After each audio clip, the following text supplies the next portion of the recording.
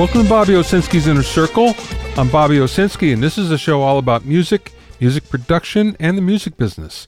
My guest today is editorial director for Sweetwater, Mitch Gallagher. But first of all, I bet you didn't know, but Spotify actually does play music videos. And that's the source of some sort of tension between the publishers, record labels, and Spotify. There's actually a lot of tension these days between Spotify and the record labels. And a lot of that comes from the fact that Spotify has tried to do direct deals with both artists and indie labels. That would mean that the major labels are being cut out, so they're not too happy about that. Of course, what's going to happen relatively soon is the fact that what we're going to see is a renegotiation of the terms of the licensing agreements that they have. So that means that up until then, there's a lot of tension until they actually get that out of the way. But when it comes to music videos, one of the big problems is the fact that Spotify is not actually paying the music publishers. One of the reasons why is Spotify has a tendency to experiment with features, and they roll them out before they tell anybody, and then they go back later and they try to get permission to do so and work out a licensing scheme. And they haven't really done it in the case of music videos. So everybody's a little testy because of this, because let's face it, that means that publishers and songwriters are not getting paid from Spotify music videos. Now, even though they don't make up a great number of the activity on Spotify, music videos are important, and they're especially important to some playlists, especially the big ones. Rap Caviar is a big one where music videos really do make a big impact on it. So, in fact, this is something that everybody is worried about, wondering about, and wondering how it's going to make an impact on the next round of contract talks that should be happening relatively soon. So, if you haven't watched any videos on Spotify, go check them out. Just like watching them anywhere else, but it's a little bit more convenient, I think, than it is on YouTube, especially when you're trying to find something new. So anyway, Spotify videos and the war around them.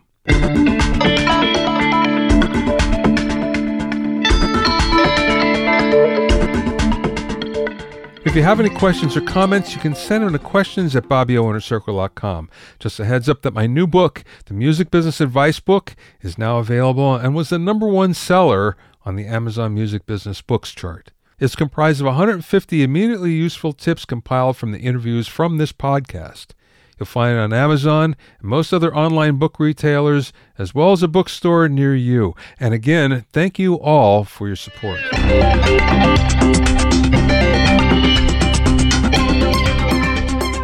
Now, I bet you didn't know, but Neumann microphones actually carry a number of different colored logo badges. In other words, right on the front you'll find a logo.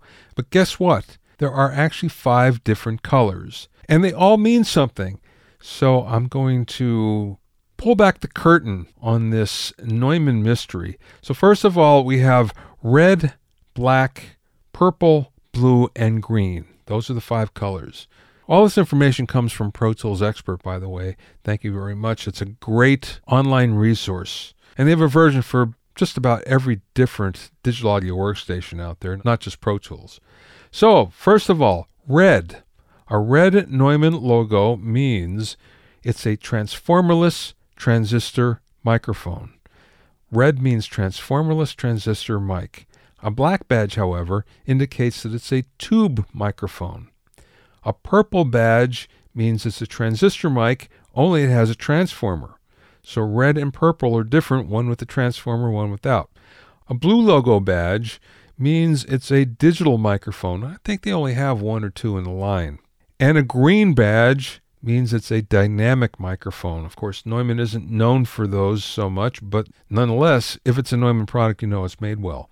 So there we have it. Green, red, black, purple, and blue, the color of the Neumann badges.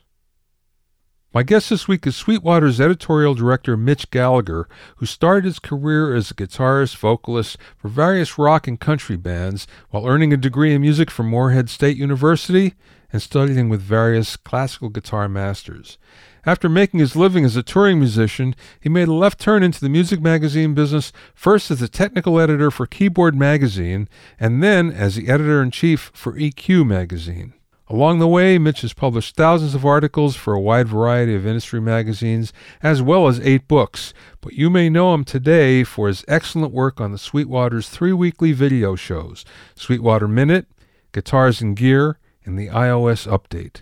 During this interview, we spoke about what it's like to have access to the latest and greatest music and audio products, the latest trends in gear, and the secret advice that he received that enabled him to finally release his latest EP called Foundation.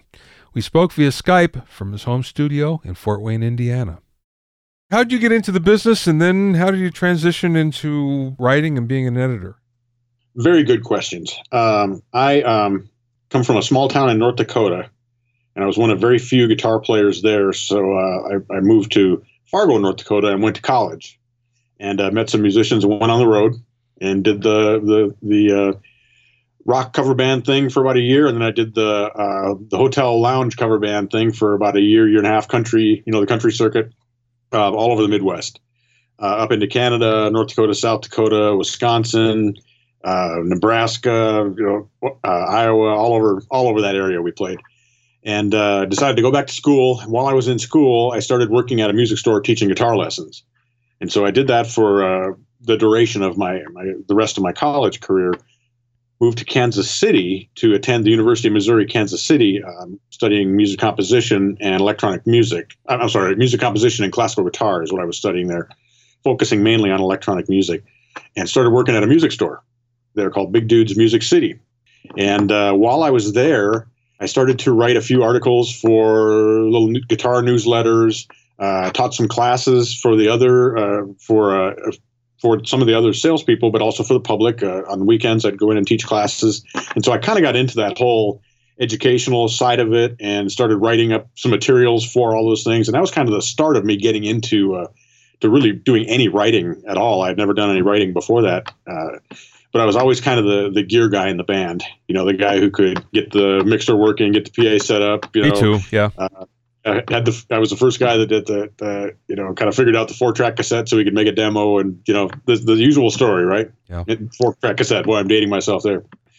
But while I was in Kansas City, I was also playing in bands, and I had built a studio in my house and was doing some albums for people. I did a lot of parody recordings for local radio stations where they'd say, "Hey, we need this Duke Ellington song so we can put different lyrics on it."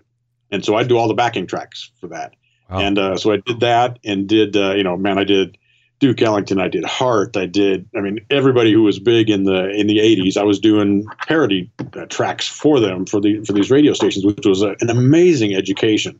Just tuned your ear like you wouldn't believe, both musically and also as an engineer, because you're trying to duplicate the sounds and get the exact same thing going. And so I was going to grad school, I was working at the music store, I was playing in bands, had the studio at home, was doing the whole thing, and quite honestly, I was out of hours in the day so I needed a break. I was just ready for a break, and I saw this ad in the back of Mix magazine for this store I had never heard of called Sweetwater, and so I applied. And that was in 1992, and I was hired as the 5th sales engineer, and my employee number is number 30. And, they're probably at like 5,000 now or something. So I wasn't in the very earliest building, which was basically in Chuck's house, but I was in the first dedicated building they had for Sweetwater, which was just a little metal building and a gravel parking lot in the middle of a cornfield. Was literally what it was. And so they brought me out and I did the interview. And even then it was very clear that Chuck just had a different idea, a different approach to doing things. And the rest of the guys were all they were so expert, and so the whole approach to customer service was already in place. The whole approach of tech support and expertise on the phones and all that stuff was already there. So I came out here. I moved to Fort Wayne it was actually October 30th of 1992 is when I started here, and I was here for about 5.5 years. Now, after a couple of years, I actually transitioned out of sales and into the marketing department. And I wrote the first catalogs and started the blog, the NSYNC Daily blog, which is still going today. I started the word for the day. I started the tech tip for the day. I did thousands of those things, literally. And so I was doing a ton of writing and writing articles for Sweet Notes and the different publications that they had at that time. It was before the video or any of those kind of things. And after 5.5 years or whatever, it was 1998. I saw a little ad in the back of Keyboard magazine. We're looking for editorial. I think they were looking for an editorial assistant is what they were looking for. And so I applied, not even really knowing what an editorial assistant was. And they said, well, you're way overqualified to be editorial assistant, but what we really need is a technical editor. And so I ended up becoming the technical editor at Keyboard magazine and later became the senior technical editor there. So I moved out to San Francisco and was the technical editor at Keyboard magazine, which was really interesting for a guitar player to be the technical editor at Keyboard. But I was always the MIDI guy, I was always the technology guy. And so I understood all the samplers and all the keyboards of the day. And I was really big on software and things. And so it was a perfect fit for me. I just loved doing that gig. And the crew was just amazing. The staff they had at that time was, it was still the golden age of those magazines. And it was really, really cool. For me, that was a dream come true because I remember reading Keyboard magazine back before I even played instruments. I was buying Keyboard and I was buying Guitar Player, and those two magazines were like my Bible, right? Yeah. And so to get to go there and work with those guys, and the Guitar Player guys were in the same building just down the hall, and Bass Player was there, and a couple other magazines, and so that was just like a dream come true. And I remember going to my first NAMM show on the editorial journalist side, and I sat down on my very first meeting, and Craig Anderton sat down next to me, and Craig was like my hero, right? I wanted to be Craig Anderton, yeah. And he sat down and I introduced myself, all nervous, and he's like, "Oh, you're the guy that's going to be editing my articles." I'm like, oh, crap. And of course, we've become best friends, and we still work together to this day. And Craig is incredible. He's just an amazing guy, but scared the crap out of me, basically. Yeah. I could just imagine him doing that too. I would just imagine how he'd say it that it would come across like that. Yeah. So that was my introduction to the whole thing. I'd literally been at Keyboard magazine like a week at that point. But so fast forward 2 years, I'm senior technical editor at Keyboard, and I get a phone call from the New York office of the company that owns Keyboard, and they say, we are looking for an editor for EQ magazine. And EQ magazine kind of had a virtual staff up to that point. There were people who worked on it, but there really wasn't a dedicated editor for the magazine. They were kind of a group was kind of doing all that stuff, which worked great. And they were great magazines. I had subscribed to it from day one. I loved it. Yeah. And so I jumped at the chance and went out there and interviewed and ended up getting the gig in 2000 as editor of EQ, which I think is about when we met, probably the first trade show after that. And then you wrote however many, probably hundreds of articles for me through the years there. Yeah, I was there for 5.5 years until mid 2005. And as you know, at that point, a lot of the magazines, the landscape changed pretty dramatically, and as the editor, I was having to deal with a lot of that kind of, let's just say the corporate aspects of the music, of the magazine industry. And to be honest with you, it just wasn't as much fun anymore. Sure. And so I had stayed on really good terms with Chuck, the owner of Sweetwater, and I always saw him at trade shows, and I'd left on very good terms. And so I called him up, and he's like, well, come and do what you're doing for the magazines, but do it for me because I need somebody to do all these publications and to kind of oversee everything. And so I came back here middle of 2005, March 2005 actually is what it was. And at that time, I was overseeing the Pro Gear catalog, the Sweet Notes publication, which is our newsletter. It goes out, at that time, it went out every other month.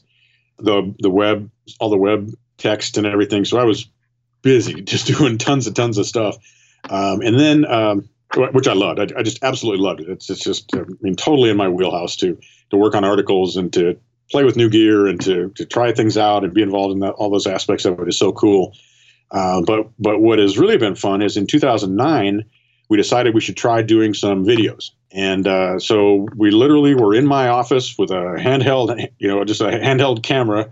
And we're like, okay, Mitch, show us what new gear has showed up on your desk. And they're terrible. I look at them now and I just cringe. I can hardly watch them, But it worked, and it was we got a lot of great hits and a lot of great attention and a lot of positive comments. And so we started building the video department. And since then, I've done probably I haven't added them up, but if I just look at averages for a year, somewhere around probably 1,600 videos for Sweetwater. Wow. And those are everything from product demos to how-to videos to lots and lots of artist interviews, engineer-producer interviews, tons of trade show coverage. I have 3 shows a week that I do that are kind of scheduled, and then lots of other things that show up. But there are now 6 of us who do videos here at Sweetwater, counting myself, and then there's a staff of 6 or 7 production people who are shooting the videos and editing them. And so, we have 2 studios that we shoot out of here. We have a big studio where we can do larger shoots and drum kits and bigger artist interviews and things. And then I have what I call my insert studio, which is basically set up like a pro audio recording studio. And that's where I do a lot of the microphone demos and software demos and those kind of things. And so we have those 2 spaces that we can work between with all the different people shooting here. So, I mean, I've just landed in my dream gig. I mean, it's so fun. I get to meet all these incredible people. I get to see all this incredible gear, usually well ahead of everybody else. And I get to talk about it and play with it and show it and demonstrate it. And I just have a blast. Well, I want to talk to you more about that. But first, I didn't realize that you were such an early employee at Sweetwater. I thought that Sweetwater came after your magazine stint, but it's in the middle, basically. I'm a boomerang. Yeah. I went out like that. Let me tell you my Chuck story. Yeah. Because I have an early Chuck story, too. I was the sales manager for AMEC consoles way back when, the U.S. sales manager. And you had one when I first came here. And I had a rep that said, you just have to come meet this guy. You have to meet Chuck. And he wants to be a dealer. And I'm thinking, a dealer for our consoles, they're pretty high end. He's in Fort Wayne. How's that going to work? So I come out and I meet Chuck, and all Chuck had was a small music store. Sweetwater was in that strip mall originally. It might be before your time, but if it was I don't remember it ever being in a strip mall. So that was well before my time. Yeah, so it was in a strip mall, and it's a small store too. It wasn't even large. And we get to talking, and he starts to lay out his grand vision, and the grand vision was mail order and everything. And I'm thinking to myself, the politics of this is going to be incredible, because at the time there's so many dealers out there, and they'd all go crazy when there'd be somebody doing any kind of mail order. I said, Chuck, I just don't see how you're going to do that. And here we are, 30 years later, and not only did he pull it off, but he pulled it off really well. Granted, Guitar Center helped him out when he came in, and they killed all the local dealers off. That helped. And then the internet, of course, and then people like you that are taking it to another level, because when I look at what you do, I look at it and I think, and this happens, Mitch, so often. I look and I think, this is the modern magazine. This is what magazines should be doing, because that's what you're doing. You're putting together a magazine, only it's virtual. Right. You do it so well. It's great. I must admit. Every time you put something out, I look at it and I think, wow, this is just awesome. This is the way it ought to be. Oh, thank you for saying that. I appreciate that very much. Yeah, the story goes that Chuck had a K250, which was the early Kurzweil, the first one of the first sampling keyboards. Yeah. And at the time, it was kind of a closed system. It was very expensive. Yeah. I don't know how much money it was, 20 grand or 30 grand or something in those days. And he reverse engineered it and made a sound block for it. And so he started getting calls from people like Stevie Wonder and Kenny Rogers and Dolly Parton and their touring managers and their music directors saying, hey, help, can we buy your sounds? And so he started this network to trade sounds and to do all this thing and to trade all that stuff that he was creating. And they started calling and saying, we love the service you give us on this Kurzweil. Why can't we buy our Kurzweil gear from you? And so he became a Kurzweil dealer. And then they said, well, we buy that. Why can't we buy this from you? Why can't we? So he became a dealer for that. And so it was a very organic kind of way that he got into the business, all based on that, which still continues today, is really the common thread for the company, is based on that expertise and delivering something that nobody else could deliver. And so it really goes back to those early days of Chuck literally reverse engineering the Kurzweil K250 and these big stars, and then they told their friends, and so on and so on and so on, and just grew by word of mouth into this whole kind of thing. And then it's just exploded from there. But it still basically works exactly the same kind of way. People are looking for a solution, and we have the expertise. The idea is that we have the expertise to deliver that solution for them, whatever it might be. I had no idea that he started like that. Yeah. Yeah, that's because he was a musician. He plays saxophone. He still plays 100 gigs a year, 100 nights a year, whatever. He's got 2 bands that he's with. That he's very busy. And so he's a musician doing that, and had a studio in his house, and got into the whole Kurzweil thing kind of around the back door kind of approach to it, which is really a cool, great American success story, right? Yeah, absolutely. Well, let's talk about your gig there. What I find interesting is you must be inundated with gear. I mean, everybody and their brother wants their gear in Sweetwater, and of course, everybody wants your kind of, I'm not going to say it's a seal of approval, but they want your presentation of it. So that being said, how do you decide what you're going to showcase? That's a great question. There is, I forget, because I'm not directly involved kind of in that side of it, but we have something like 30,000 items in our 30,000 SKUs, and obviously multiples of those. So all of those products want coverage. They all want to be presented and be put out there. And clearly we can't. And so there actually is, back in the day, it was a little bit more whoever came to me, but it's got where we can't do that anymore, with 6 of us and with so much going on and so many lines and so many products and things. So it really is, it is a much more of a group kind of a consensus on it at this point. I certainly weigh in with my opinion, but we have an incredible merchandising department. Those are the people who actually order the equipment and keep it in our warehouse and manage all that, which is an astounding job. And they do it I don't know how they do it. I don't know how they have the foresight to know how many to order and what to order and what's going to be popular, what's going to sell, but they do. And so all of us kind of get together and we'll say, we think this product is going to need a push, or this product deserves a push, or we have this product coming in. We think it's really cool. A lot of times for me personally, I just think it's cool. Why would I not?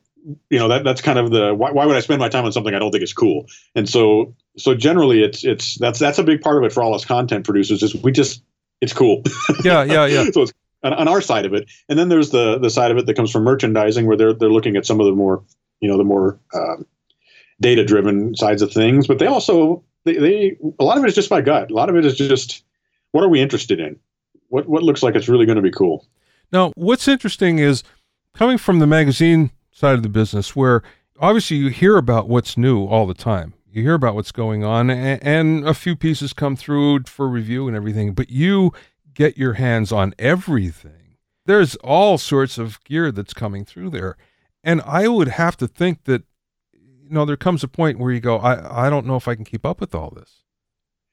That is, that's, but that was a problem, if you want to call it a problem. It's actually kind of cool if you think about it, but it's been even in the magazine industry, how do you keep ahead of all of the, not just products, but all the knowledge you need to have? I mean, it is a huge part of my job, just staying current, whether that's with just the new technologies or the new approaches or what's happening with not just the technology, but also with music. So you're on top of the trends and how people are using things and what they're using and where they're using it and how they're using it.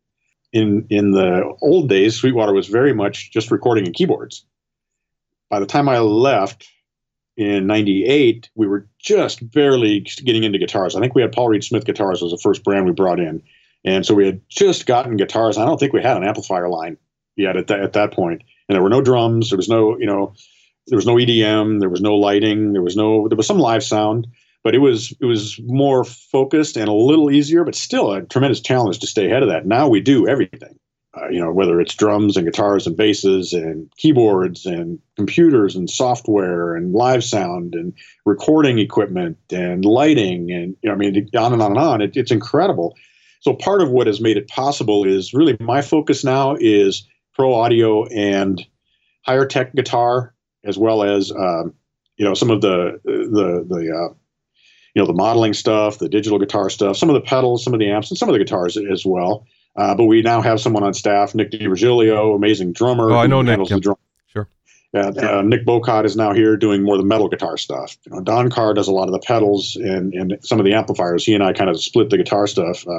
We have Daniel Fisher, who's sort of the ultimate mad scientist synthesizer expert guy, and we have Jacob Dupre is our newest guy. is a tremendous keyboard player, and so he's been doing digital pianos and keyboards and some of the software kind of things, and so we've been able to split it a little bit. But I still try to keep my fingers in all of it, so I know a little more.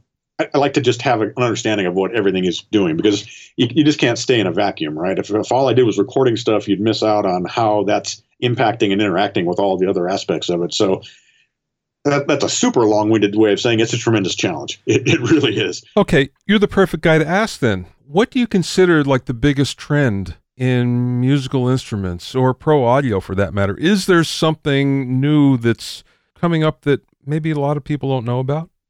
Oh, man, that's a great question. And believe me, I get asked that question all the time. I think it would be interesting to compare what I think to what our sales trends show, and, what's popular on the website and all of that kind of stuff. But, it's there are the staples. There are those things that are just, everybody wants them as the basis for what they're doing. Like in a recording studio, we have certain preamps, we have certain, all those kind of things that are just the go-to items, right? The digital stuff has just made a tremendous inroad, and I see that continuing. I see the desktop production thing really getting better and better and better. I mean, it really is astounding what you can do with a little desktop studio. Having said that, I think there's a lot of interest. There's a surprising amount of interest in acoustical treatment and that kind of thing, because people realize the room is a big part of what makes a great recording. Good. That's a good thing. Yeah. That's a big deal. But the new digital stuff, I think the digital modeling microphones are pretty intriguing. They're doing some amazing stuff. There's 3 of them out there now, and I think they're pretty astounding. And plugins continue to get better. We see DSP improving. We see new approaches to stuff. You'd think after all these years, you'd get a little jaded, or you'd think you'd seen it all before, and then something shows up. Yeah. It just is like, wow, how the heck does that do that? I'll give you an example. The latest one that just came across my desk was, and I just did a video on it, was a plugin from Synaptic, and I want to say Intensity is the name of it, but it's kind of a mastering plugin. It's kind of an EQ. It's kind of a compressor. It uses like facial recognition technology to do all this predictive and adaptive kind of processing. I have no clue what's going on under the hood, but it just sounds great. It works great. It's amazing. It's like, where did this come from? Who thought of this using facial recognition stuff? So, even though we always, it's easy to say, oh, it's all been done or whatever, but it hasn't. There's just still wide open for new stuff to come out. One of the things I find interesting is the seeming takeover of amplifier modeling, where all of a sudden it's acceptable to go out almost anywhere and gig with a modeler. And now we're seeing large acts doing it. You see Metallica going out without amplifiers. You go, wow, okay, I guess this is really caught on then. I think there are several reasons for that. Number one, they've gotten to where the tones are now acceptable for what guitar players are looking for. And above that, the feel has gotten acceptable. Because that was always kind of those were the two aspects, right? Because it's one thing to sound like it if it doesn't feel right. Yep. So you got to have both of those. But maybe even more than that, especially for the bigger touring acts like you're talking about. I mean, we have a lot of artists come through here. It's a logistical thing. It's a heck of a lot easier to pick up your lunchbox size Kemper than it is to have stacks and stacks of Marshalls. And maybe you'd prefer the Marshalls just for a variety of reasons. But from a stick it in the overhead on the airplane kind of standpoint, it makes a lot of sense, right? And the other thing I think we're seeing is a real move toward, if not silent stages, really, really volume-controlled stages. And that has so many benefits, both from a monitoring standpoint, whether you're using in-ears or you're using live monitors on stage, but it has just tremendous benefits for front of house in that you're not fighting that stage volume that for so many years you kind of had to have because the PAs couldn't keep up. Now we've got PA systems that are, awesome and incredible, and you don't need to have that stage volume. The only reason for the stage volume is if you, for some reason, from a performance standpoint, need or want to have it. And so I think that has driven that, especially in the house of worship market. Very rarely do you go in a church anymore where there's live amplifiers on stage. It's a silent stage. The electronic drums and the whole thing is silent. Once you play that way and you don't go home with your ears ringing and you're even if you wore earplugs and your body beat up just from the sheer decibel level, it can be kind of freeing. But once you get into that kind of an approach to performing, and again, just to go beyond that, the sound is the same absolutely every night.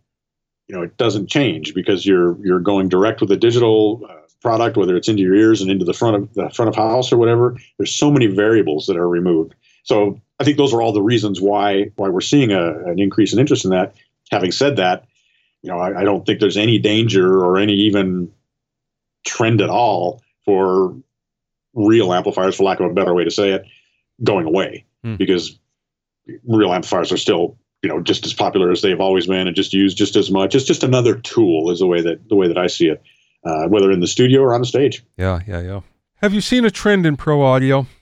I have. It's interesting. In the last couple of months, I've interviewed several artists and talked to a number of artists that are really getting back to wanting to record live in the studio.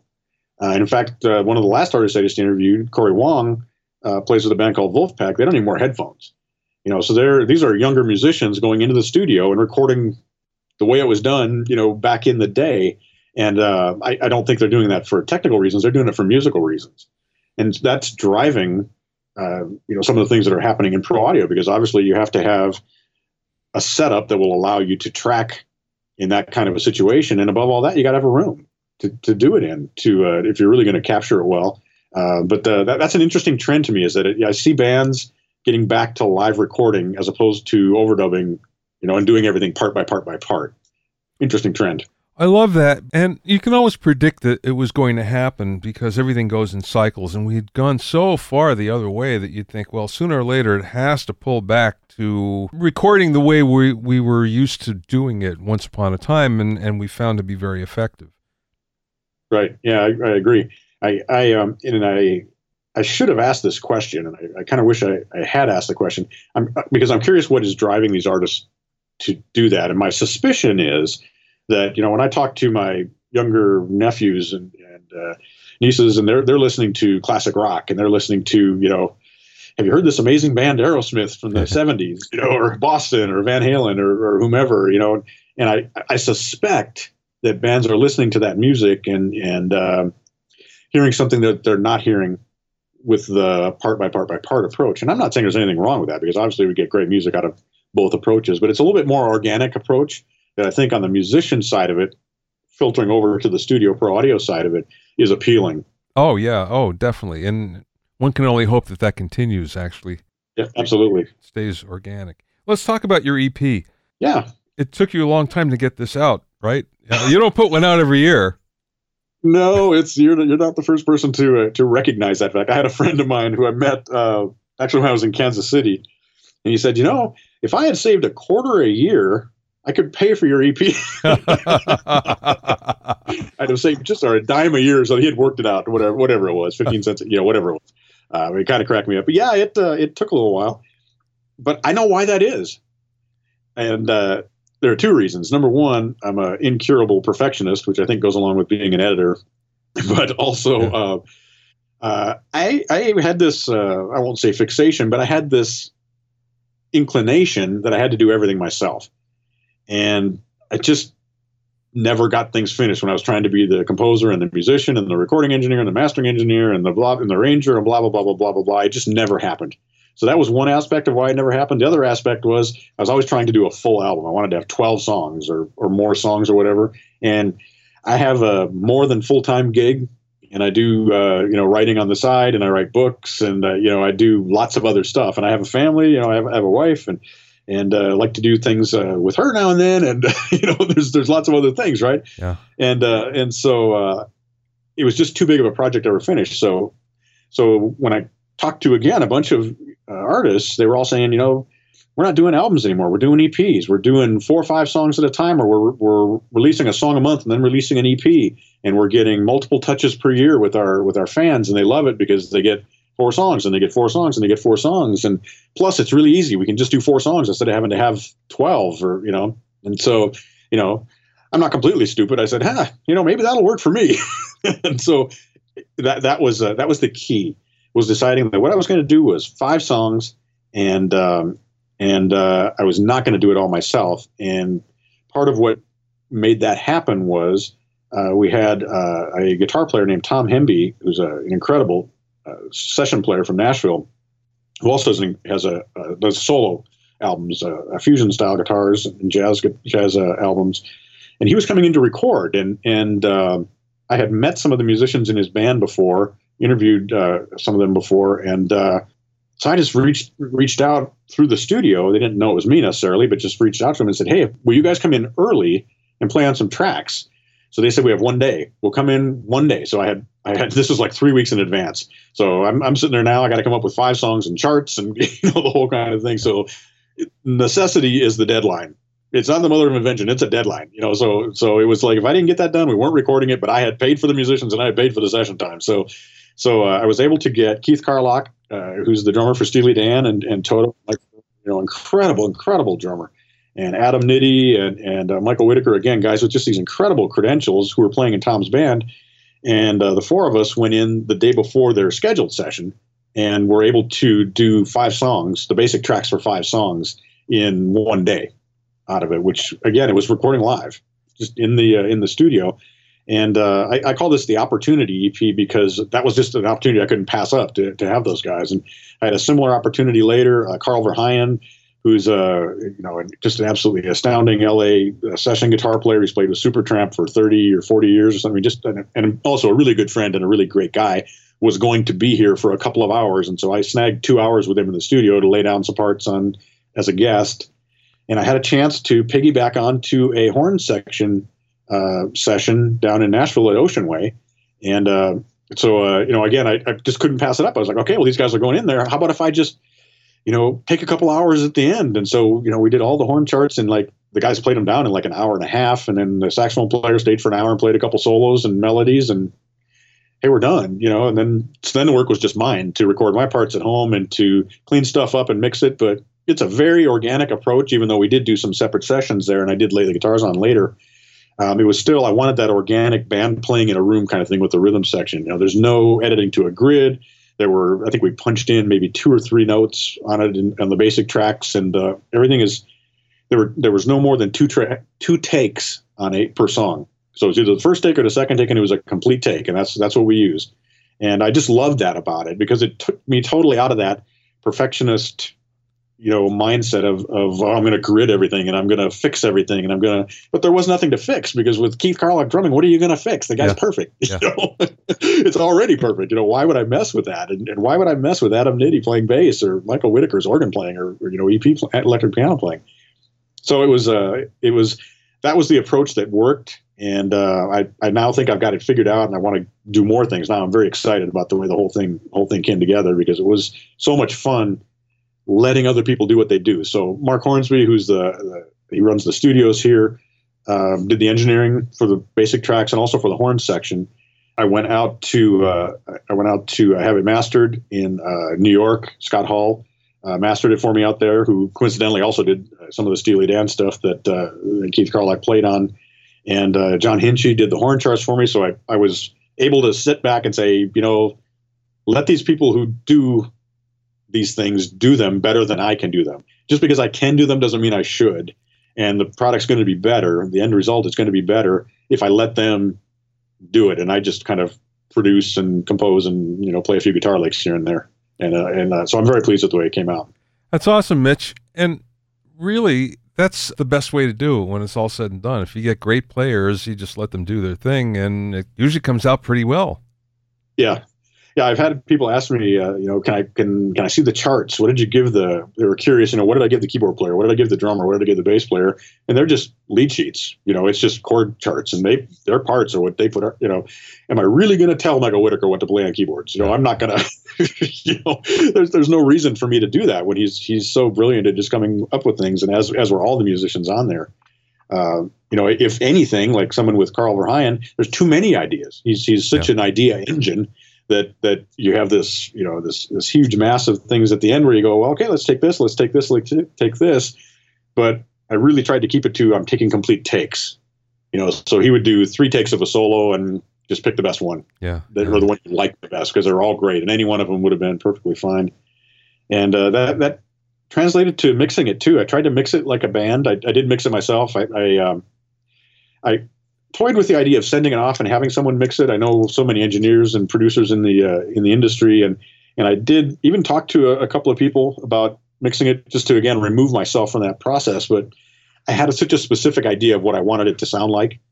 And, there's almost no processing on the record. There's very, very little compression, very, very little EQ. What you're hearing is 80% what we captured in the studio. And even though, again, there were a couple different sessions, and all I did was try to make them sound like they were all in the same room. When we mastered it, there was no concern with making it loud. I told Scott, what I want to hear are the dynamics that the musicians played. And I don't want a really bright kind of sound, which I know a lot of people really like. I don't want a lot of bottom end. I want it to sound like musicians in a room playing. And it's been gratifying that without me telling people that's what I've been hearing back, that it sounds like a band playing in a room. And so that's very gratifying to me. Just out of curiosity, what kind of gear did you use? And guitar gear, what was your setup? It may surprise people, but I actually recorded the guitars. 90% of the guitars are recorded direct.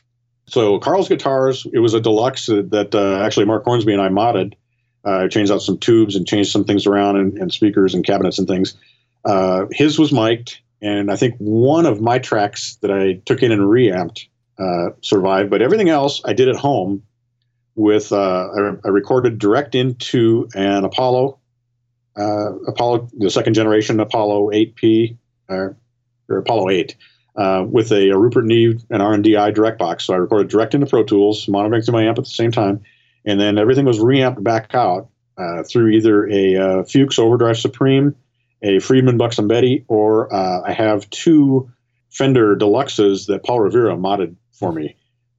Basically, he did the same mod on those that the 70s studio players were using. So Paul Jackson Jr. and Lee Ritenour and Larry Carlton, all those guys had these Revere modded amps. I've got the same thing. I've got a pair of those. So it was reamped back out through one of those three amps and then recorded into a little box called a Revere Mini Rock Wreck.